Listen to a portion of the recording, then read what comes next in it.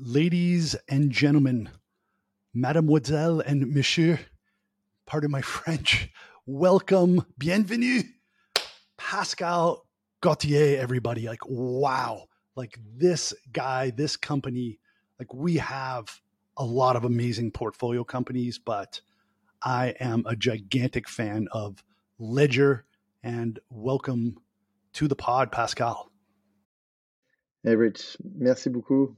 Thank you so much for having me, and thank you for the French in the introduction.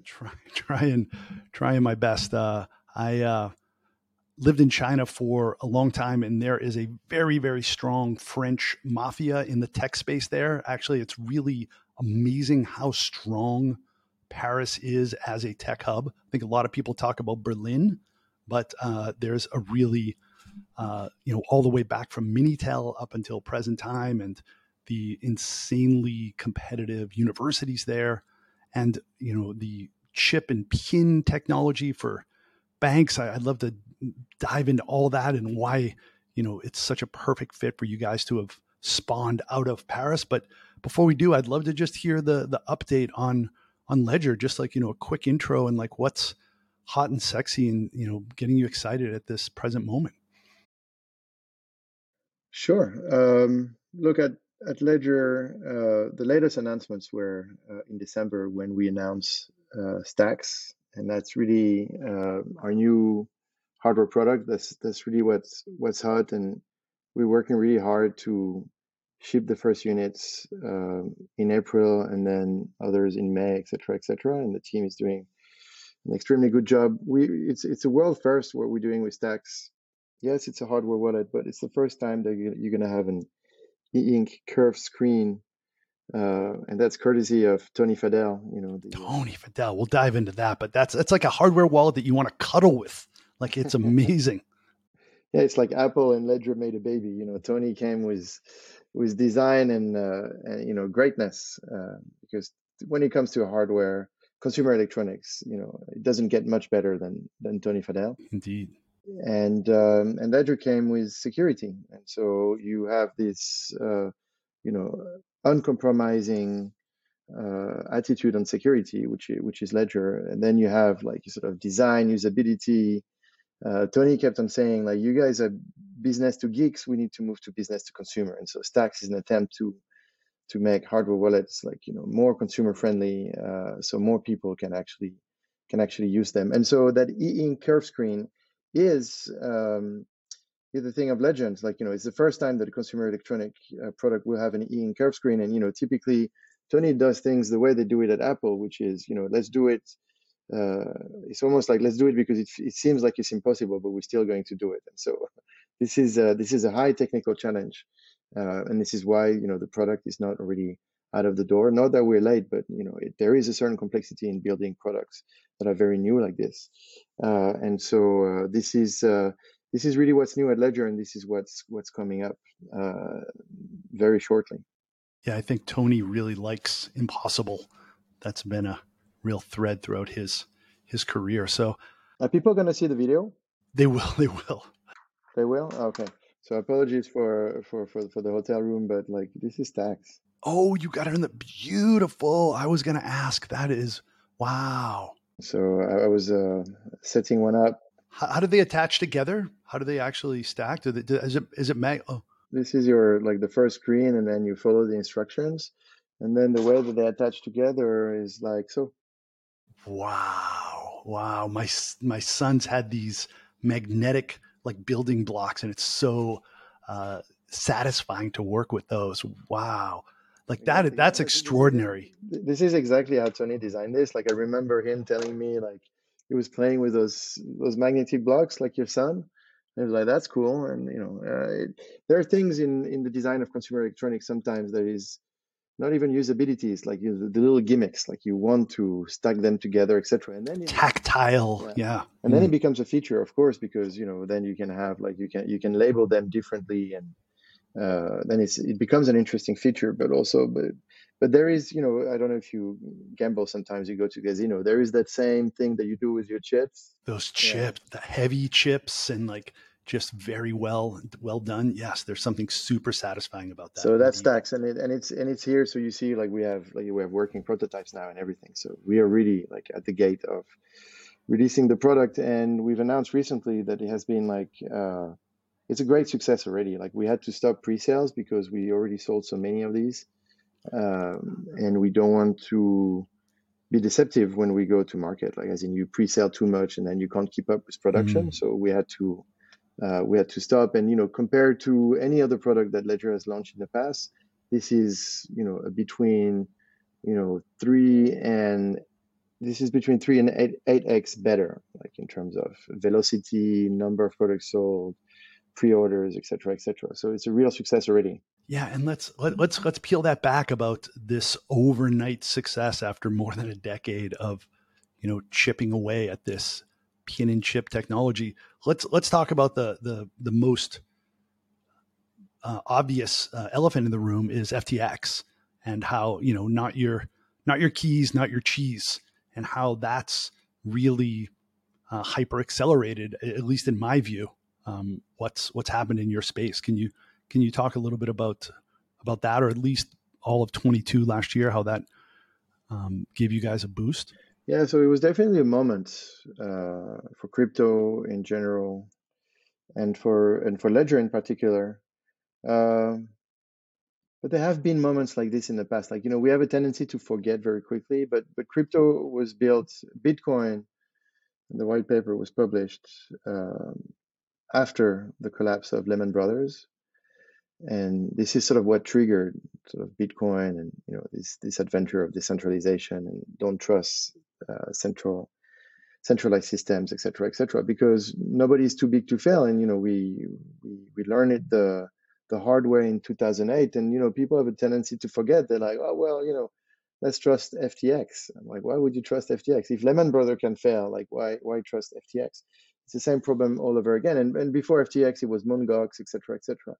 And so the story of Bitcoin is sort of paved. The way to success is paved by sort of the deaths of those central authorities that are bound to fail, and some more than others. Like FTX was probably much more fragile than much more fragile than the Lehman Brothers, etc. So if Lehman Brothers can fail, FTX obviously.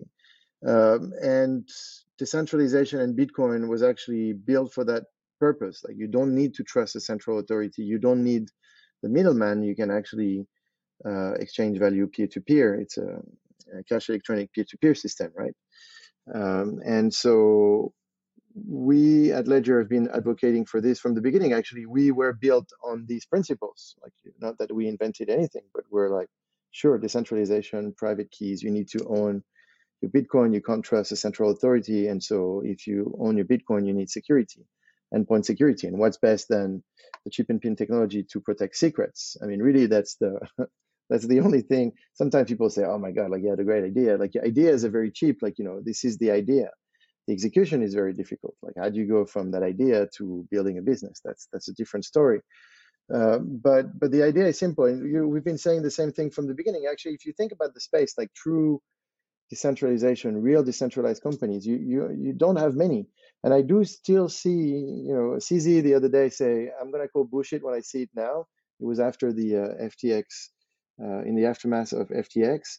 And, sort of calling bullshit on most exchanges that still promote decentralizations. And, they use the lingo of Bitcoin and crypto to promote to promote central services like, financial freedom. I don't see any financial freedom in keeping your Bitcoin on Binance, for example. Like I don't think that's financial freedom. That just Binance is just acting as a bank, and you shouldn't do that for that matter. You should definitely use Binance as a great service to enter the market or swap your coins, etc. For sure. Certainly, yeah. But as soon as you're done, then you should withdraw everything and bring them to the safety of have it in your control. Indeed, have it in your control for sure. So the market hasn't changed. Like it's just like people sometimes forget and then they remember. And the difficult thing here is like people are reminded the hard way, which is always sad because a lot of people have actually lost a lot of money that was important to them. And this is why I think we're putting a lot of emphasis on education at Ledger. And actually, with the Sandbox, with one of Animoca's brands, we've built an experience in a sandbox around education. It actually was one of the most popular, if not the most popular program in the sandbox for a while, still is, I think. Which shows that people are hungry for education. Like, they need to know. And it's a shift. Like, you don't go from Web 2 to Web 3 without doing like a little work. Like people say, oh, I don't understand. It's okay. Educate yourself. Like, actually do your research, read. And there's a lot of content. Ledger has done a lot. Binance has done a lot. Coinbase has done a lot. You guys are doing a lot. There are a bunch of companies that are building this educational content. And I think it's everyone's duty to do their due diligence, and not your keys, not your coins. Like that's the mantra now. Yeah, indeed. And I think that education is super important to take people to Web 2.4 and then 2.6 and then on their way to Web 3. For sure. Let's educate our listeners about the origin story, bitten by a radioactive French security spider back over 10 years ago. Why I know why, and there's a lot of great reasons why, but why should this have come out of Paris? Like, why was it almost inevitable with like hardware and security and the sort of DNA there? Like, I think it's a pretty fascinating backstory. Yeah, I mean, the reason why, so when you build a company, you need to. So the founding team at Ledger and I, with the same level of ambition at the beginning, we're thinking the same. It's like, what can we do that is outside of Web 2, because Web 2 is controlled by Google, Amazon, Apple, et cetera. So these are new protocols coming. So we thought, okay, the next big companies would be built on these new protocols. And what are the flows, etc. And so security, endpoint security is one of the flow of everything crypto. I mean, private keys is the flow. People say blockchain is secure. Yes, the blockchain is secure, but in and out of the blockchain, the endpoint security is the big problem, is the big security issue still. So you should really, when you sign a transaction, you should really be careful for, whether you clear sign or not, and whether you sign it with a trusted device, like with a device that actually is protecting your private keys. Like you should not use a software wallet on your phone or your computer, for example. Software wallet only is actually really poor in terms of security. If you pair your software wallet with a hardware wallet, then it's good. Okay, and so when you build a company, you're thinking, okay, what's the playing field? And you're thinking, okay, new protocols, okay, Bitcoin, okay, worldwide, that's great. And then you start to think, okay, where am I? So I'm in Paris. And then you start to think, okay, well, what is the edge when you're in Paris? What was interesting with crypto and Bitcoin is that suddenly, whether you were in Paris, Romania, the US, anywhere in the world, actually didn't change anything, in the sense that you had access to a global market right away. And so then you have to think, what's good in France. Actually, France, even outside of Ledger, is very rich when it comes to crypto. It is probably the most vibrant scene in Europe, before London, before Germany, etc., which is upside down. Like usually it's UK first, Germany second, French third in Europe when it comes to innovation and tech. But France, but when it comes to crypto, it is France first, and then everybody else. And when it comes to tech now, France has been actually growing pretty aggressively in the past few years. So it's not just crypto; it's also the rest of tech. But crypto, really, France is the tip of the sword in Europe at the moment. And the reason is, I think, is because France has the kind of talents that are very necessary in crypto. Paris and France in general is a great financial hub, and has a lot of people in finance that went sort of everywhere in the world. I mean, go to London, half of the population is French, and if you go in banks or trading desks, etc., most of the guys are French, because we have very good schools for this, mathematicians, etc. Cryptography is actually really big in France, and when it comes to hardware security, I mean, we invented the chip and pin technology, so it was very natural. Yeah, tell us a little bit more about what chip and pins, that underlying really solid foundation. Like what does that actually really mean? Yeah, I mean, it was a French invention in the 80s, and secure hardware is basically, more European. Like, the US were always more on sort of software, and the Europeans have developed this secure hardware technologies. You have the French, Israelis, Chinese, Russians. Like, this is the world of secure hardware is actually quite niche and quite small. And the French always had, like, big companies like ST Microelectronics, Thales, et cetera, et cetera. And we're really good. And we invented this, sort of chip and pin technology that first was promoted on phone cards, like, where we still had phones in the street and you could, and then credit cards. And basically, chip and pin technology has always been designing to protect cryptographic secrets. But before, it was to protect the secrets of your bank or your telco operator, et cetera, et cetera. And so we adapted this technology to protect your secrets. But it's very funny because the chip and pin technology, when you look at a chip with a microscope and you look deep down, it looks like a little city. So it is really hardware security. It's really hardware that sort of protects the cryptographic secret that is inside the chip. Yeah, I think that's so fascinating. I was listening to Tony Fadell, how he said that there's a hacking vector. There's so many different ways. Like in the beginning, you didn't want to use some other type of touchscreen because there's a way to sort of hack through the screen or to see the memory of it. And there's a lot of things that people haven't thought of yet. But this chip and pin technology has been broken and fixed, and all the edges and burrs have been taken off it over decades and billions and maybe trillions of transactions. And then to be able to build on that, I think the two takeaways there is that there's a lot of ways for tech ecosystems to grow around the world now, especially post-COVID, and it doesn't have to be Silicon Valley. And also there's really reliable technologies that can be built upon, and you don't have to reinvent the wheel, and it makes your solution so much more secure, and it just makes it a lot more attractive for somebody like me who I just have a lot of fear. You see a lot of high profile people get rugged and lose their NFTs just sort of from one click, and that's something that's going to become more and more and more important, and it's something that I'm on the waiting list for Stacks, so I'm very excited for the security, but also like the elegance of it. I think that's what's missing, is that kind of like delightful experience. Yeah, no, I think you're right. I think you make a great point about the chip and pin technology and the fact that it's been out there for so long. And so when it comes to security, you never really want the new shiny stuff. Like, you want the old stuff that's been battle tested, that's been out there for years and years and years and hasn't been broken. Like, this is the best sort of security. And just the chip and pin tech that has been powering like credit cards for tens of years now. We have 6 million devices out in the wild, and so they've never been hacked. Wow. So also that's something.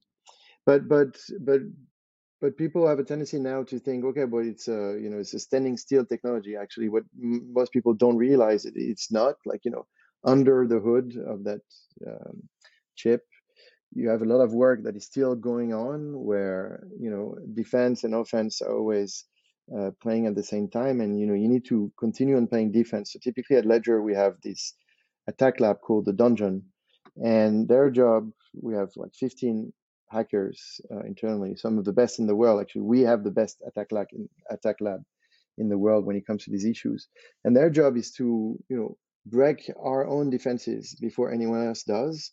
And they do research sort of on a daily basis on the same products, meaning that there is always like a new way of attacking the product. And so you continuously need to build defenses sort of back up, I would say, because there is a new, suddenly, like, you find that there is a new attack vector. So it's not like you build a product, you ship it in the market, and then you're good for 5 years. It's like it's a constant uphill battle to fight the attackers. And so there's a lot of R&D that goes into.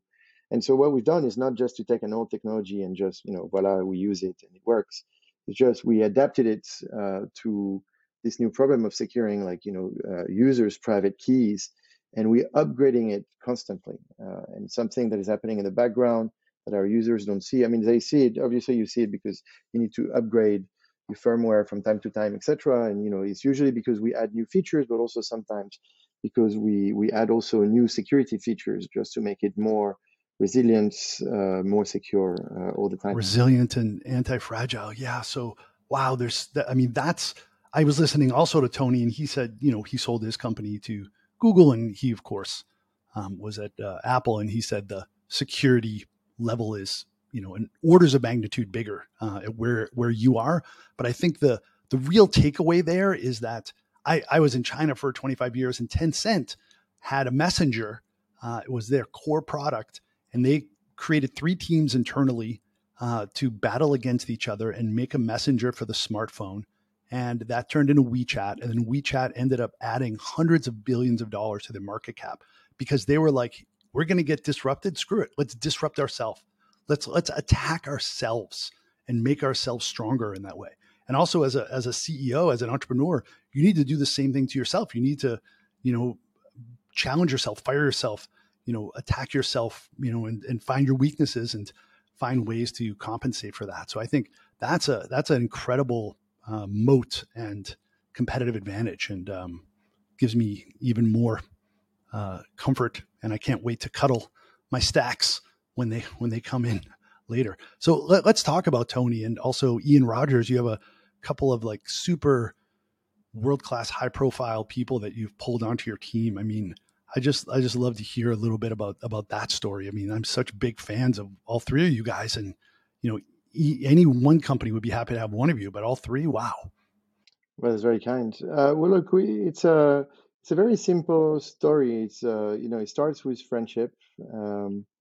Ian moved to Paris, what seems to be like yesterday, but I think it was 7 years ago now. And he was an ex-Yahoo, and I used to work at Yahoo as well.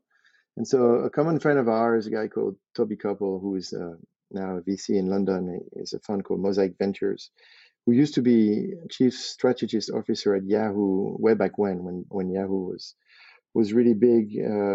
Toby tells me, "Hey, you're in Paris. Ian is in Paris. You guys should meet." And Ian just arrived. And honestly, we met at a party that he was throwing for LVMH.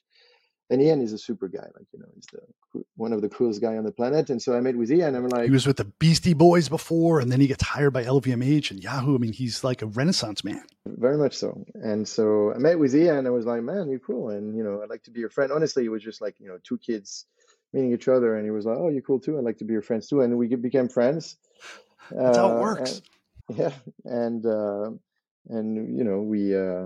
we just became friends, and then we did like a few things together, but one thing leading to another, like as friends, you talk and you talk about like what you see in life that is great, etc. And we both like tech guys, like we like tech, we like we like this game, like for us it's a game, like it doesn't feel, for me, working doesn't really feel like working. It is a game. It should feel like a game. It's the ultimate game. Absolutely. It's a great game. And Ian plays the same game, etc. So we talk, we're like, oh, this is what's happening, etc. We talk about crypto. And sort of one thing leading to another. I'm like, okay, well, you're not going to stay all your life at LVMH. At the time, he was chief digital officer at LVMH. And I said to him, look, at Ledger, this is what we do. And, at some point I say, okay, your dream job is it's going to be Ledger because it has everything that you like. It has tech, it has culture, it has everything. And so we built a plan with Ian, and I managed to convince him in the end. And we built a plan that we both liked, and where Ian would have a great impact. And by the way, Ian joined like beginning of 21, and the shift that you've seen at Ledger, and many things where people are like, oh wow, Ledger has changed. That's Ian, that's Ian, his team, and the people that he brought with him, and that includes Tony. And so before joining, so Ian was also friendly with Tony, who was in Paris also at the same time. And Ian says to Tony, okay, I'm going to join Ledger. And Tony says, wait, I'm going to do the due diligence, and if I don't like it, you're not going, or something like that. And so Tony did the due diligence, and we met. I knew Tony from before, but he always sort of passed on Ledger. But this time I was, I pitched him like what we were doing and where we were going, etc. And I could see in his eyes that there was suddenly like a light that went on, and I remember this meeting, and Tony said, oh, I'm going to be the chief designer for this. And I said, oh, will you? And then he took it back a little bit because he got carried away. But then Tony really liked it, and so they joined together. And I told Tony, like, you should join as well, because what's going to happen is Ian will talk to you about Ledger every weekend, You and have you no will tell him choice. everything you know, and so you might as well get paid for it, you know. And so so they decided to do it. And where I was very surprised by two things. I thought Ian would have an impact, but not as profound as he has had. Like, so, you know, sometimes when you hire someone, you have very high hopes, you have medium hopes, and you got, the low stuff. And Ian is all the way up there, and so I knew he was going to have an impact, but the impact is very profound. And with Tony, I thought he would join and give us, like, a few tips, like, a bit of an advice here. No, no, no. Advisor. He's working. Like, he really did stacks. That's his. And for those of you out there that don't know, I mean, Tony designed the iPod and the iPhone and Nest and is an incredible investor with over 200 investments. He's got other stuff going on. And in his book, which I read, which I love, he talks about ideas chase you. And he's like, you got to run like hell away from those ideas because there's too many ideas. And he said, Ledger tackled him on the field. He couldn't run away fast enough. Ledger grabbed him by the ankles and knocked him down, and he had no choice. But you know what? I know that Ledger is an amazing company and he did his DD, but as a CEO, like as a founder, like what you like, there's kind of three rough things I tell people sometimes. You're a founder, you're driving a bus. All right, we're going in this direction. It's foggy, it's dark, but we're going that direction. Okay, I got to make sure that I fill it up with petrol. That's either like revenues or funding, but then I got to get people on the bus all the time. I got to get good people, and like that's a really key thing. Like that can change a company when they're in the growth stage in It's such a everything. profound way. And like that's where all of your skills, experience, network, and your EQ, IQ, like they're not joining if if you're not able to inspire them as well too. So that's like that's an absolute game changer. So thanks for sharing that. I know you have amazing other employees as well too. I'm sorry everybody else in Ledger to just single out those two guys, but they're just two guys that I am aware of. I've never met, but like extraordinary. No, but you know what? That's okay. I mean, but we have a great team, and I can give you so many examples at Ledger where it's not always like it's not always Ian that is saving the day, but it's like those guys at Vierzon who are gonna go above and beyond, etc. So it's really a team, and at Ledger we do so many things that you need to have a great team, at every level. And so I'm very humbled and thankful to my team, because in the end, like, I try to do as little as possible and hire great people. So But you smile about that, and then we even chatted before the show. You're like, oh, you should talk to this employee. I empower her to do this, and she just does it right. And like that's a superpower to be able to just have people on your team and to be able to just guide them. And I think oftentimes people don't want to let go, and they end up doing too much, and then they're in the business and they can't be on the business, and then it just can't scale. yeah, for sure. No, I think you're right. But I smile because I always say it as a joke, like, I try to do as little as possible hiring great people. But Napoleon says that great leaders define reality and give hope. Oh, can you repeat that again? I love it. And plus, and can you also say Napoleon again in French with a French accent? It sounds amazing. It makes it even better. Napoleon, leaders define reality and give hope. That's beautiful. That's amazing. And that has a connection to that whole bus thing in a way. Is that like this is the direction we're going in, and then I'm just gonna, inspire you guys just by getting greater people on board and getting resources and giving you the right culture. Then yeah, people want hope. People want to play this sport. It's a game, right? People want to be on a team and be like, we can win the championship. We can do it. And it's got to be like rah rah rah. Like I've always been like super excited, like I'm in a game, or I'm in the stands, right? Because that's what startups are. You have to believe that it's a fun game, but also a brutal, competitive, and so many times you're just low energy, and you have to sort of suspend belief, like the Ted Lasso TV show. If you ever watch that, right? Just believe, right? So and like obviously you made Ian Rogers and Tony Fadell believe, and like Yeah, that's your that's job. really that's really the difficult part. And actually, I asked Ian to join to help me define that reality and give hope, because I was the only one in the company at the time thinking big the way that I was thinking. And also remember that I went through Yahoo and these kind of schools. And Yahoo, I was at Yahoo between 2004 and 2007. So it's really when Yahoo was big, and I was really exposed to greatness, and It was a good people time. that Yeah. were, good times, and people that were really thinking above and beyond, and they were thinking about internet, the world. And so when you're exposed to this, then you have a tendency to you want to do the same. Like, you don't want to go back into building a small business. You want to build big businesses. But it's very difficult to be a great leader. Define reality, give hope. Like, it seems simple. It's very hard to do, because Certainly. a lot of people, when they haven't been through one experience, they sometimes they don't really understand what you're talking about. And so when we do anything at Ledger, I say, okay, but we do this to lead, not to follow. But a lot of people don't have that kind of mentality. And so when I asked Ian to join, it was also to help me sort of define that reality, and give it, like, build the narrative around the company, which Ian did perfectly. And so that was very important, because Ian had the same level of ambition as I did and knew it was possible. And so at least I could have a discussion with him. Then we can form a narrative, and then we could present it to the rest of the team, and the team would go like, aha. There is actually a good moment where Ian joined. There's one guy in the company called Remy. So I'm calling it out right now. Shout out to Remy. And shout out to Remy. And I told Remy like one thing like 10 times. And every time, like, I could see that he didn't get it. He didn't want it. Like, there was something that was wrong in the way I was saying it to him. Ian joined. He says the same thing I was saying 10 times. He said it one time. And then Remy does it. And I go to Remy and I say, okay, I told you the same thing 10 times. Like, why? And Ian, one time, and you do it. Why? He looks at me and he's like, Ian just said it better. That's beautiful. But that's another beautiful lesson, is that there's really no bad employees. Not that you're a bad employee, Remy, right?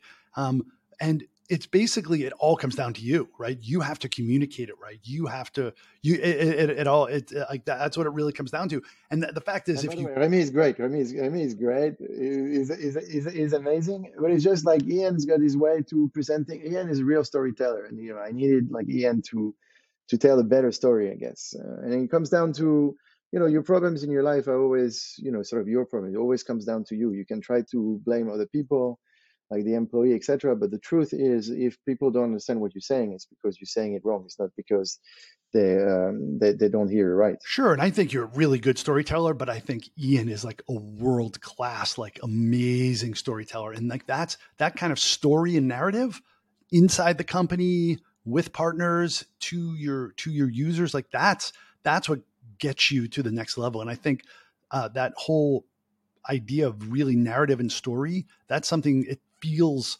kind of maybe even not professional and a little bit informal and loose, but it's really one of your most powerful tools. And you guys do it so well, because hardware wallets are not sexy. If you say that out loud, it feels like I should, I picture a website that's just the most unsexy, website in the world. And then I go to your site and see your products, and I'm like, oh wow, that it's a really personal story, because it's really all about all the users' assets, all of your assets, like everything you own could potentially be on that in the future.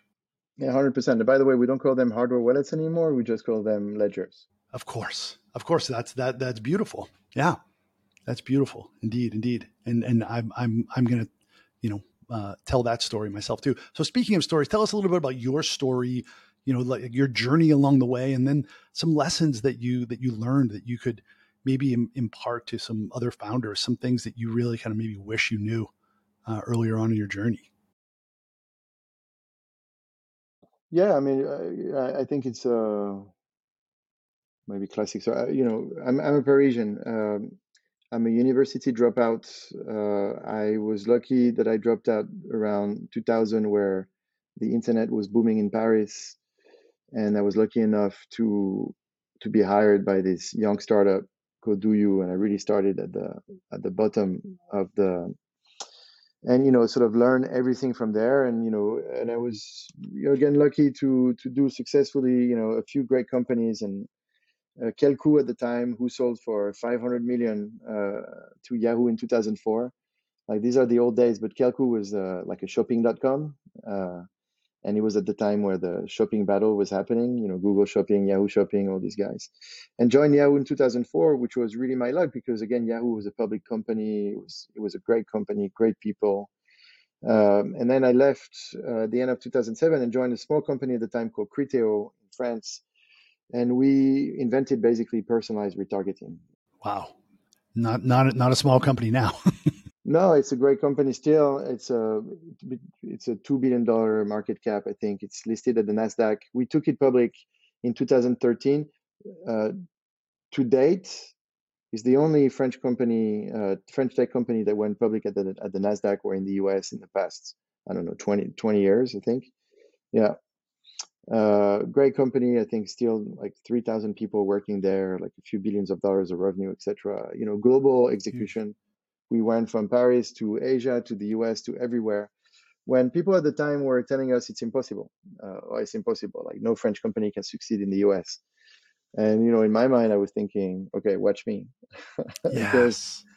because why not? Like, and also, of course, like if you're in a French tech business, you want to go to the US, like you have to have an edge. And so you ask, like, what is the advice? There are a few, but really, when you build a business, it's three things: ambition, resilience, perfect execution. These are the three things.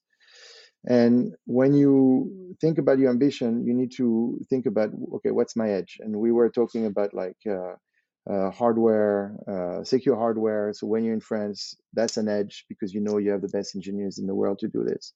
Like, what is your edge when you're trying to build your business? And what is your ambition? And really, with Criteo, it was that, like, we knew that we had something that was special, and that was your possibility to take it in the US because it's so competitive that if you don't have anything special, or if you think you're going to beat US companies on their own turf with the same product, then forget about it. Like, that's never going to work. If you have an edge, and if you have something that nobody else has, then you can do it. Fantastic. Love it. What a amazing journey. Yeah. Thanks for sharing. And the triptych is ambition, resilience, perfect execution. Ambition is, which is actually funny because I was an investor for a few years, and I would always ask the question and we have an investment fund at Ledger now. We have $100 million investment fund for companies, and I always ask the same question: what's your ambition? Most of the time, like 9 out of 10 people come out sort of dry. They're like, well, I don't know. I just want to build a great company. Okay, but that's not really an ambition.